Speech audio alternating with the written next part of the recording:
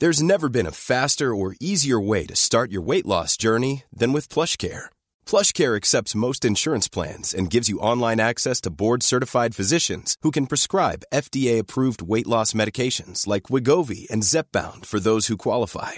Take charge of your health and speak with a board-certified physician about a weight loss plan that's right for you. Get started today at plushcare.com/weight loss. That's plushcare.com/weight loss. plushcare.com/weight loss. Hey, it's Ryan Reynolds, and I'm here with Keith, co-star of my upcoming film, If, only in theaters May 17th. Do you want to tell people the big news? All right, I'll do it. Sign up now and you'll get unlimited for $15 a month and 6 months of Paramount Plus Essential Plan on us. MintMobile.com/switch. Upfront payment of $45 equivalent to $15 per month. Unlimited over 40 gigabytes per month. Face lower speeds. Videos at 480p. Active Mint customers by 531.24 get 6 months of Paramount Plus Essential Plan. Auto renews after 6 months. Offer ends May 31st, 2024. Separate Paramount Plus registration required. Terms and conditions apply if rated PG. Planning for your next trip? Elevate your travel style with Quince. Quince has all the jet-setting essentials you'll want for your next getaway, like European linen, premium luggage options, buttery soft Italian leather bags, and so much more. And is all priced at 50 to 80% less than similar brands. Plus, Quince only works with factories that use safe and ethical manufacturing practices. Pack your bags with high-quality essentials you'll be wearing for vacations to come with Quince. Go to quince.com/pack for free shipping and 365-day returns. Good morning, everybody. It is Monday, April 17th, 2023. Bitcoin just dropped below 30,000. Is it bulls or is it bears? Here's 5 things you need to know about Bitcoin this coming week. That's today in Web3.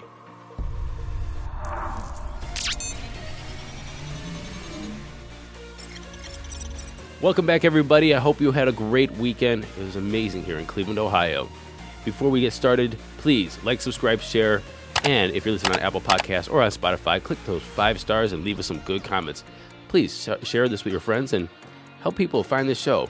We want to grow something so everybody gets ready for the bull run. Oh, one more thing. We're going to launch an NFT with partnerships with Factory. It's going to offer you ways to come on the show, run advertisements on the show, as well as you get a one-of-one NFT with a good friend of mine, a one-of-one artist that you're able to trade on OpenSea. So look forward to that coming up in the next couple weeks. Now let's get into those 5 things you need to know about Bitcoin this week. So last week, Bitcoin hit over 31,000, but it's dropped. And so this is raising questions. Are we trending down or are we just consolidating? There's a lot of network fundamentals and a lot of macroeconomic fundamentals that make it look like we could be trending up again. But you never know. So I want to take a look at those right now. One fun fact I want you to know, 75% of all Bitcoin hodlers are now in profit. This should tell you a lot of things about the longs and the shorts, who's hodling, who's not. We'll go into that here pretty soon. But the first thing we want to talk about is retesting. Michel van de Poppe, he tweeted, Bitcoin is getting towards the long areas, back towards a range low, which a sweep can be granted as an entry point towards $32,000.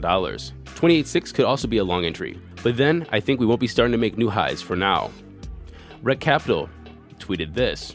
This is exactly the Bitcoin retest I was talking about. Bitcoin is currently successful retesting the top of the bull flag price. Holding here would be a good contributing sign for continuation. Looking at his chart, you can see a couple things. One, Bitcoin was retesting the top quite a bit. It bounced off the top, and now it has went lower than you saw it retesting in this chart. However, there is still a trend line. So even though it could be testing the bottom sometime soon, the trend is continuing that it looks as though we are going up. However, Dan Crypto Trades tweeted this.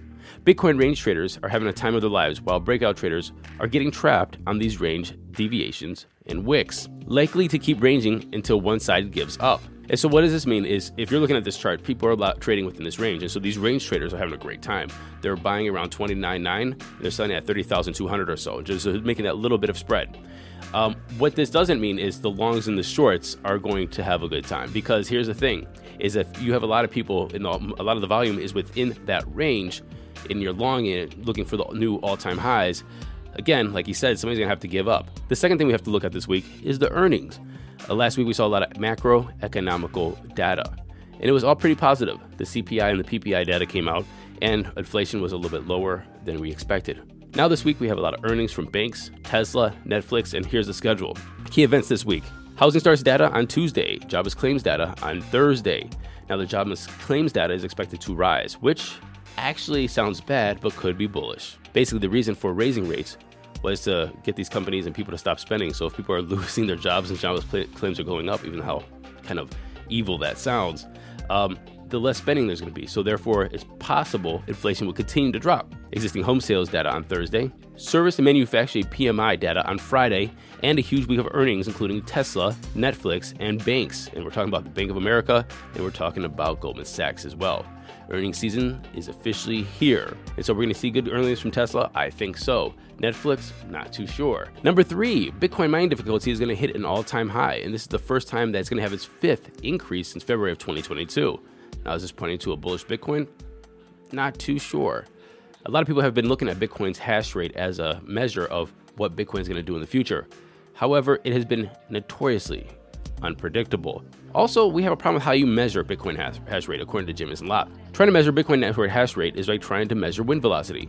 Neither can be directly measured. Rather, they must be measured indirectly and estimated by working backwards. As a result, no one can precisely measure the total network hash rate. Number 4, who's hodling? Overall, more than 3/4 of the minted Bitcoin supply is now in profit, the most in a year. And it's a clear incentive for some people to take profits off the table. According to _@checkmatey, the Bitcoin market is currently experiencing a blue moon event, which only happens once per cycle. Usually, long-term holders are hodlers. Short-term holders are speculators. At the bottom of a bear, however, short-term hodlers represent the hardcore hodlers who stepped in front of the FTX sell-off. At the same time, capitulation was driven mostly by new and less experienced long-term hodlers who bought in the 2021-2022 cycle top. Now, a lot of people in the comments ask, what does that mean? It means that Bitcoin was going up 2021-2022. We remember we saw all-time highs of $69,000. And if you're buying all the way up to there, 50, 60 or so, and then Bitcoin started to go down in price, went from 69 to say 60, 50, 40. Some people wanted to say, I want to cut my losses, and then start tweeting, I lost all my money, Bitcoin's a scam. At the same time, the people who started buying on the 40s, 30s, and down, maybe they bought it at 15,800, they're buying and hodling. And even though we've doubled in price since the beginning of the year, they're saying that we still have higher highs to go. So those are the short-term hodlers that just bought at 15,800, and the long-term hodlers that might have bought about a year and a half, 2 years ago already, they sold on the way down because they thought the sky was falling. Checkmatey continued to say. Huge volumes of Bitcoin changed hands in the second half of 2022, and the cycle was reset in full.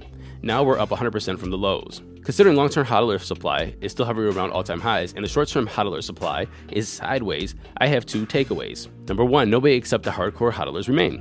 Nobody knows we're up 100% from lows. They will probably be back for real as we approach new to all-time highs, and this is a very good insight.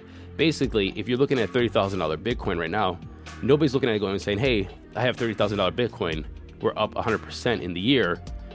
Most people, well, within the year, most people are looking at that going like, oh, we have $30,000 Bitcoin, oh, it's too expensive. Not knowing that we just made a gain because people aren't really looking at the historical. There's never been a faster or easier way to start your weight loss journey than with PlushCare.